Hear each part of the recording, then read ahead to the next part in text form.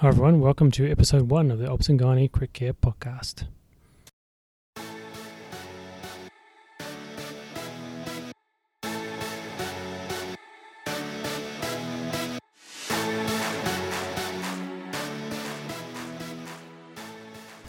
Hi everyone, Roger Browning here.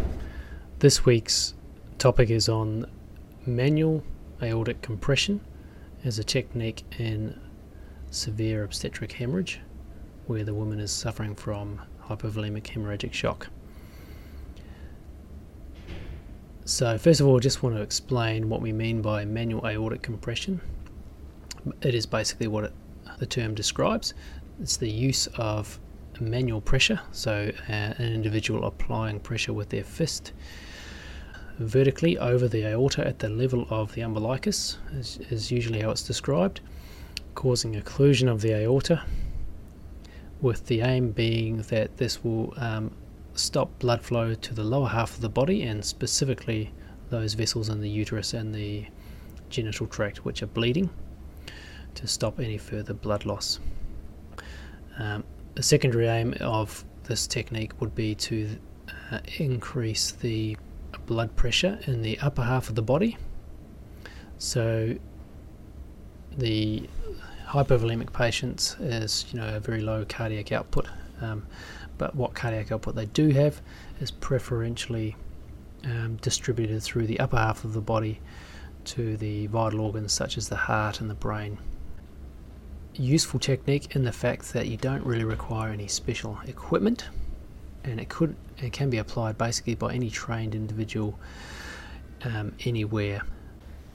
So for those of you that are now convinced that this is a technique worthy of learning, I would encourage you to go to YouTube and look at the video by Stefan Bergström, an obstetrician based in Sweden, who's been teaching this in Africa for many years. The link to this video is included on the website if you have access to that at the moment.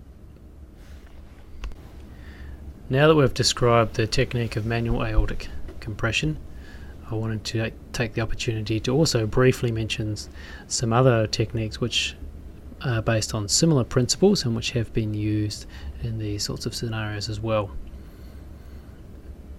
Internal iliac artery balloon catheters have been placed by interventional radiology for a number of years and used to occlude blood flow to the uterus during accreta surgery. Obviously this requires skilled interventional radiologists and the appropriate equipment, and the ability to identify a patient prior to the bleeding occurring. The second technique worthy of mention is a newer technique which is similar, called REBOA, retrograde endovascular balloon occlusion of the aorta, where basically a large balloon is inflated in the aorta to occlude blood flow.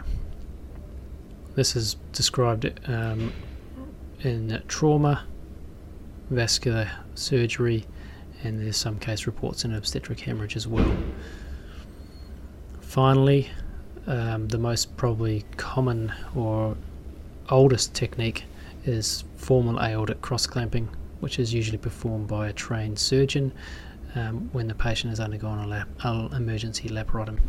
When I became interested in the manual aortic compression as a technique, I did a quick search on PubMed to see what there is published there in the literature.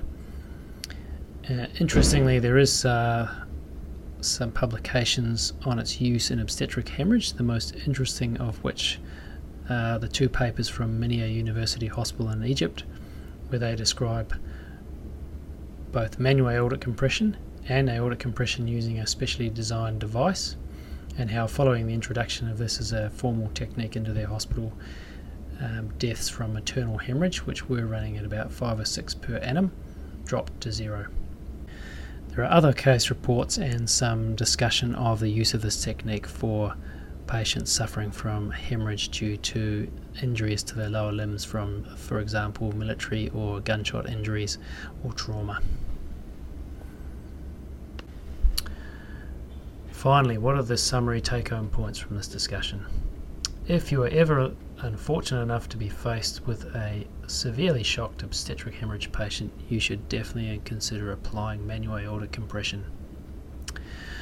I would also argue that we should be promoting more widespread formal teaching of this as a technique in obstetric emergency courses. This will improve the level of awareness amongst the obstetric healthcare community. It's likely that formal teaching will improve the effectiveness of it if it is applied. And also, it is difficult sometimes for people in a crisis to overcome that cognitive barrier and to get on and perform actions. And certainly if they have had previous experience doing this in a course of some sort, they're much more likely to make the decision and actually perform the technique in real life. Thanks for listening, everyone. Please go to the iTunes menu and subscribe to the show if you like it. Write a review. This will also help us get seen by other listeners on the iTunes menu.